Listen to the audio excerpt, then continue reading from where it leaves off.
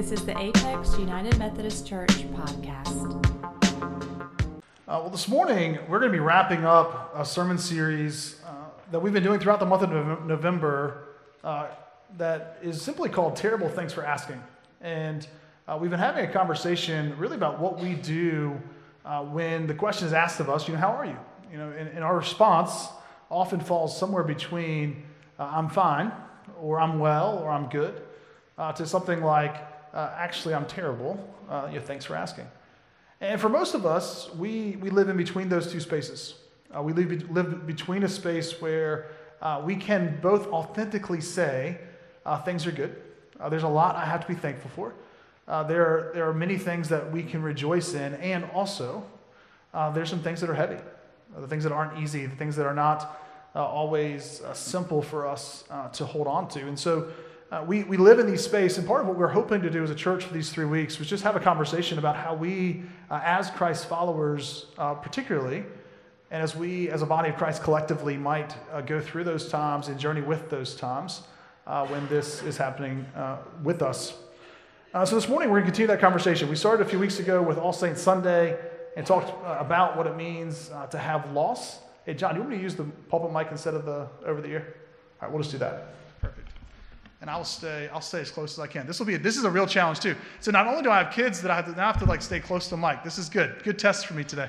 And so part of what we hope to do is we're going to continue this conversation. And we talked about what it meant to lose people on All Saints Sunday and what it means, particularly at Thanksgiving and Christmas, to go through a season where our tables aren't the way we thought they might be, whether through loss, through broken relationships, whatever that may look like. We also talked last week about when our dreams for our lives didn't look the way we hoped they might, when we thought they might look a particular way, and that's not what came true. And this morning, we're going to spend a lot of time on mental illness in particular, a topic that culturally we don't talk a lot about, although we're starting to talk more about, and particularly in the church, is not something we often bring to the surface. And so we want to spend some time this morning having that conversation as a church family and what it means to be people who both are impacted by it ourselves, mental health and mental illness, as well as caring for those who are impacted by mental suffering and mental illness. A few things this morning as we get started. One, I recognize that this is not something that we can adequately cover in a 15 to 20 minute sermon.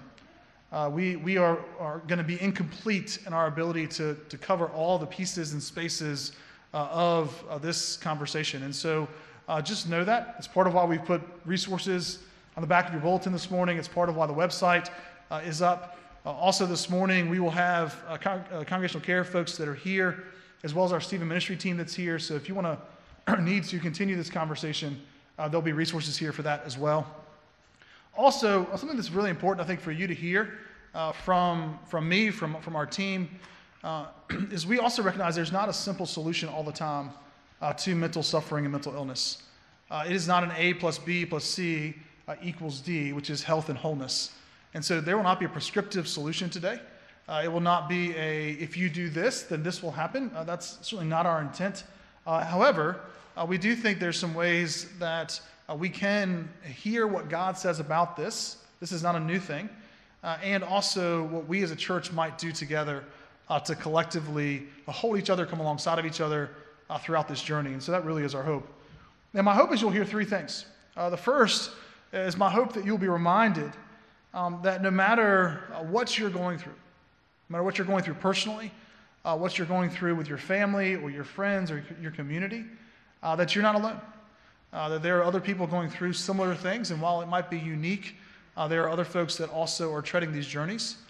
The second thing I hope you hear is how God responds in these spaces. We're going to spend a lot of time in Scripture today talking about how God responds when we are at our worst, when we feel at our heaviest or in our depths.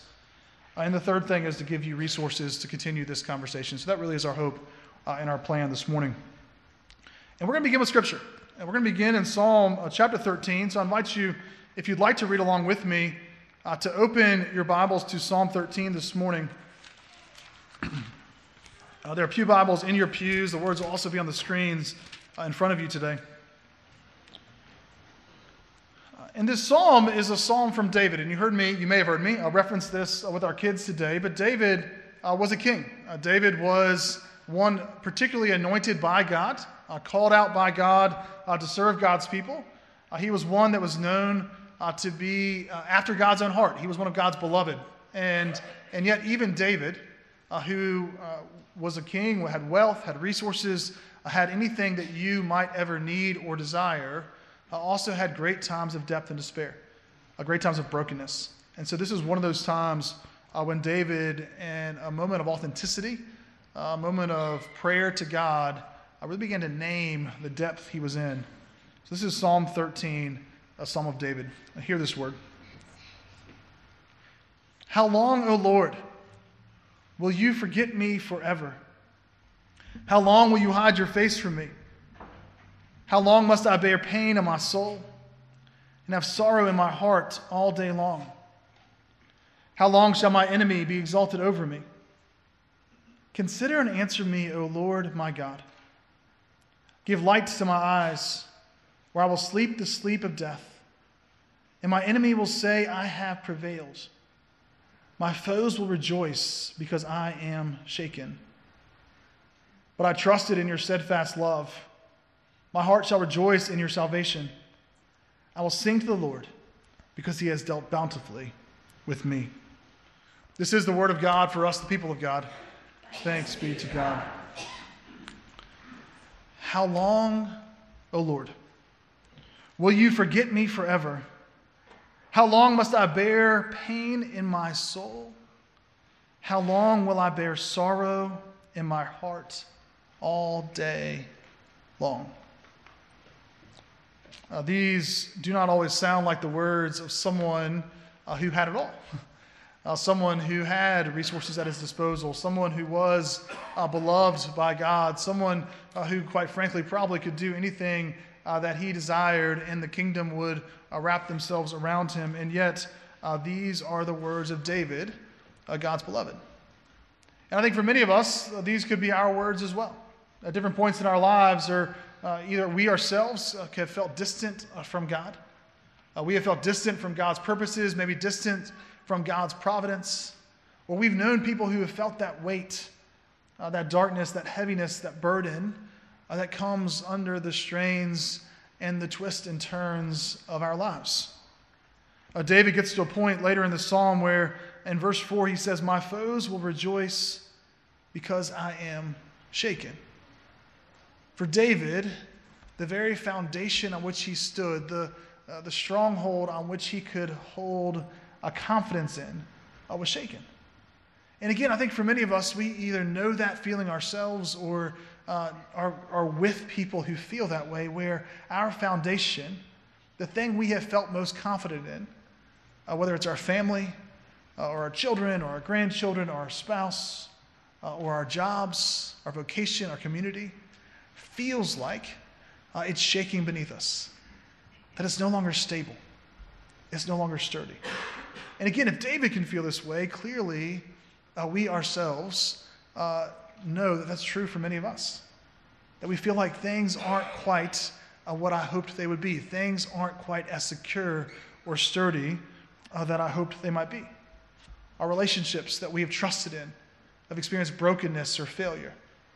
Our kids or our grandchildren aren't living the lives that we hoped they would live, sometimes because of their choices, sometimes because of the choices of their parents, sometimes because of just the community they're in, that they feel the stress and strain of what it means to be in this culture.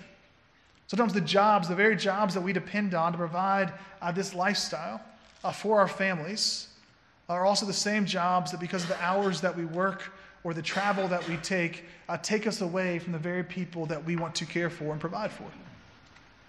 That foundational things, those foundational decisions don't always feel foundational. Sometimes we feel shaken. When we feel this way, one thing, again, I want us to be reminded of is that we're not alone. In the U.S., as people have watched this epidemic of mental illness kind of creep across our culture, statisticians are saying that half of adults in the United States at some point in their life will directly be affected by mental illness. whether in their early adult life or whether late in life as things like dementia and other things creep in, that we will experience some mental suffering tied directly to mental illness. So half of adults. Which means that either you directly, we directly, individually might be affected by it, or we are likely to be those caring for someone who is suffering from mental illness. We'll all be touched by this. And yet, it's not something we like to talk about. A dad, one time when talking about his son who was struggling with mental illness, said, it would be easier almost, and not just to talk about it, if he was suffering from something more visible. If he had a physical ailment or something like even cancer, I could at least talk about it. I could go run a 5K and raise money for research to help a family. But when he's diagnosed with bipolar, I hide these things. I feel shame in these things. I feel like this is not something I can share. I can't run a 5K to raise awareness for my son's mental struggles. The young people in our community and our culture are facing this at rising levels. In fact, what doctors and mental health experts are saying is that millennials and our youth and kids are suffering this at staggering rates compared to the previous generation. Suicide rates are increasing at really just untenable rates. Over the course of since 2001 till 2017, suicide rates have increased by 30% over the last 20 years. It is something that is becoming epidemic in our culture and community. And yet again, not something we're always willing to talk about. There are several documentaries out right now on Netflix and other places about mental illness. One is on HBO. It's called A Dangerous Son. And it talks about the journey that many parents take when their children are suffering from mental illness, and that is leading to violence and other acting out in their schools and their communities, and how they're struggling with what to do. Here's a short clip from that film, A Dangerous Son, I want us to watch together. Let's watch.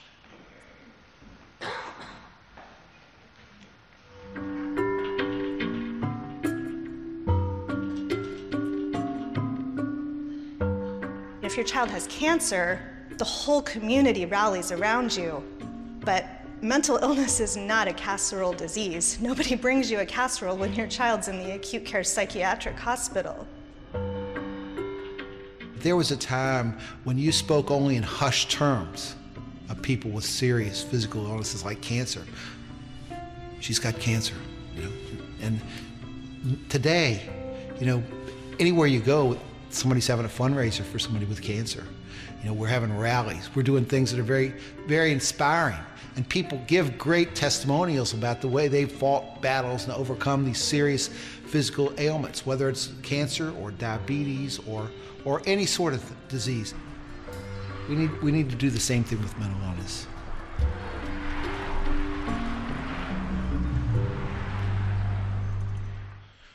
So the call there is for us to have these conversations. And so part of why we've chosen to do this today, again, is not because it's easy, because it's important for us to, in the church in particular, raise some of the veil on these conversations so we might have them more openly. Again, we won't solve all those things today. We won't dive into all the places and spaces, but my hope is that we will at least begin to talk about it. One of the places, again, we're going to go back to is Scripture, and this has been something that's been happening for a millennia. It's not a new thing. People feel the weight of expectation, the weight of life for thousands of years. As you heard Dixie read a minute ago, one of those folks was Moses. Moses, who is a hero of the faith. Moses, who is one of the primary heroes of Israel, who led God's people out of slavery in Egypt, who set them free from physical slavery, one who should be revered and celebrated. Moses felt this weight.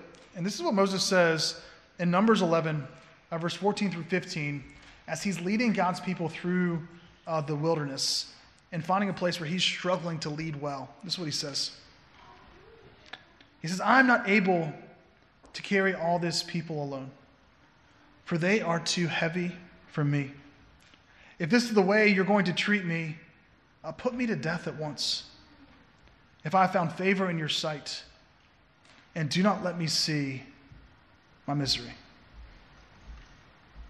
Moses, seeing the weight of those around him, feeling the burden of care, feeling the burden of leadership, feeling the burden of the wilderness through which he is journeying, says to God, I would be better off to no longer be part of this world. And not only would I be better off, but those around me would be better off if I'm not here. That's what Moses felt. Now, I have had the unfortunate opportunity to serve funerals for those who have completed suicide. And I will tell you, one of the things that I hear over and over again can really be boiled down many times to two different themes.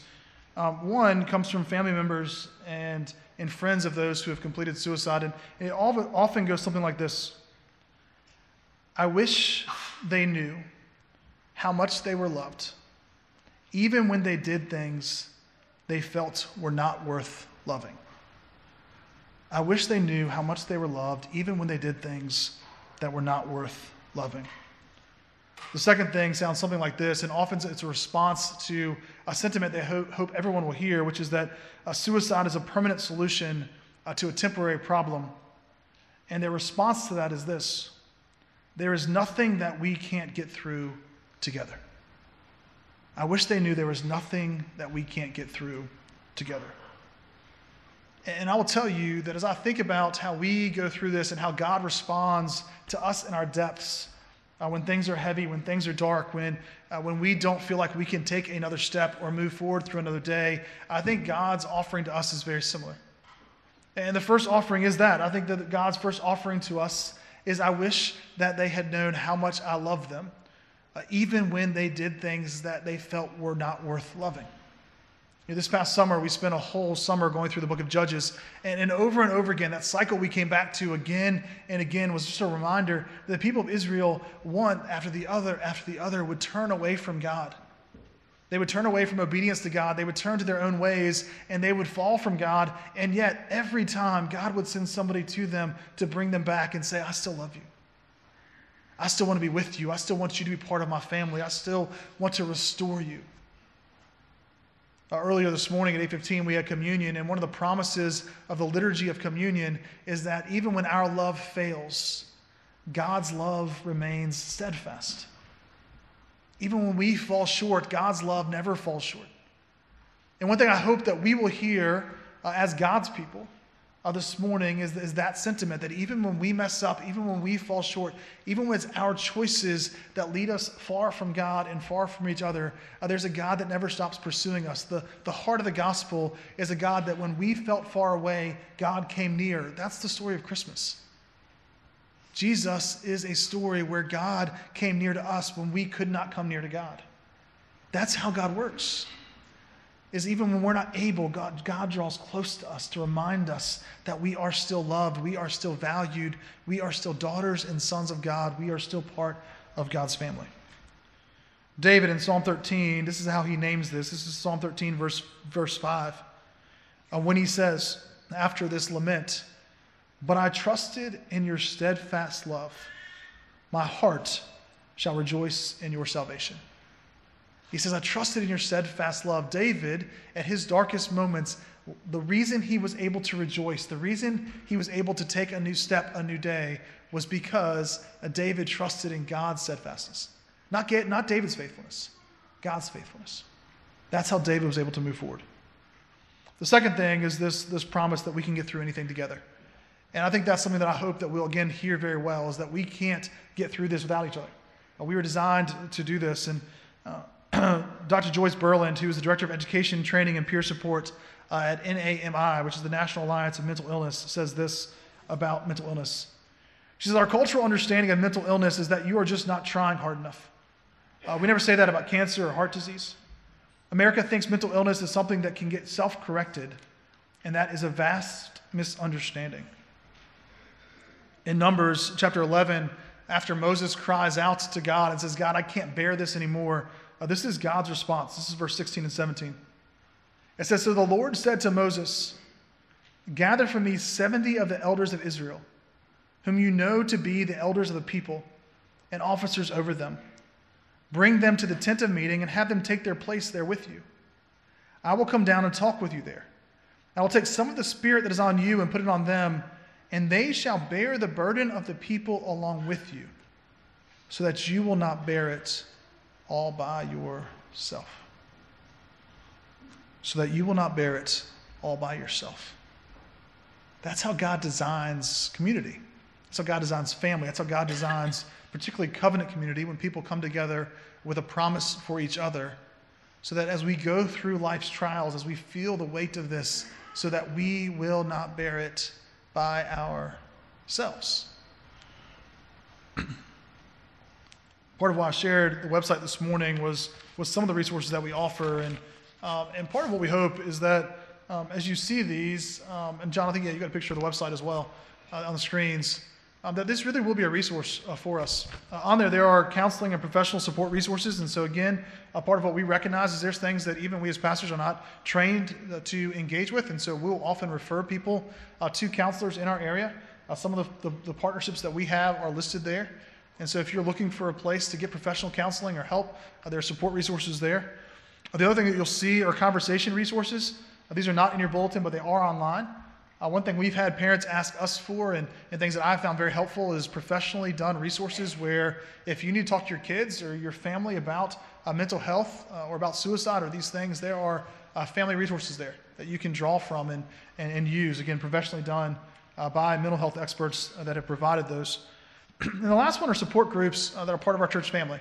Again, part of that spirit of not doing this alone is that we do have groups of folks who have been through some journeys together, and so they are groups that gather together to talk about grief, to talk about a broken relationship and divorce, to talk about what it means to have cancer, to fight disease, to be going through even things like MS and other parts of their journey that they can journey with each other to help lift each other up in those heavy times. And so a part of our hope is that you might find a community like that if you're looking for that.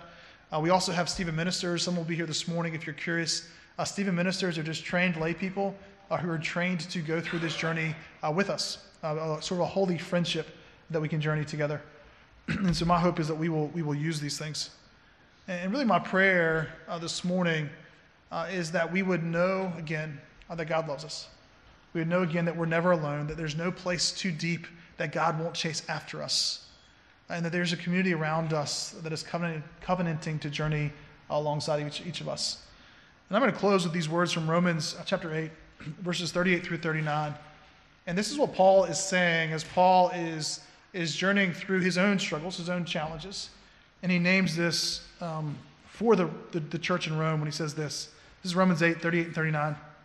Paul writes, "For I am convinced that neither death, nor life, nor angels, nor rulers, nor things present, nor things to come, nor powers, nor height, nor depth, nor anything else in all creation will be able to separate us from the love of God in Christ Jesus our Lord." Let me pray for us this morning. Let's pray. Almighty God, as we gather here this morning, we do pray that your Holy Spirit would be present among us, that you would remind us of your ever-presence with us, how you journey beside us in the times of suffering and in the times of joy, and that when we are at our deepest or our darkest, Lord, you are there, that you never leave us, your love never forsakes us. Even when we turn away and our love fails, your love never fails. So Lord, this morning we pray that we would recognize that, we'd be reminded of that, and that we'd have the courage to take the next step. And Lord, where we need help, that we would seek help, that we'd have the courage to step out and say, come alongside me, whoever that person may need to be. That we might offer that to those that are hurting, that we would be patient and kind and gracious and generous, that we would be slow to become angry, slow to judge, and quick to offer our compassion as we surround a community that is often hurting with your love, your light, your hope, your peace. Lord, help us be a brave people, seeking to follow you in all that we do. In Christ's holy name, amen.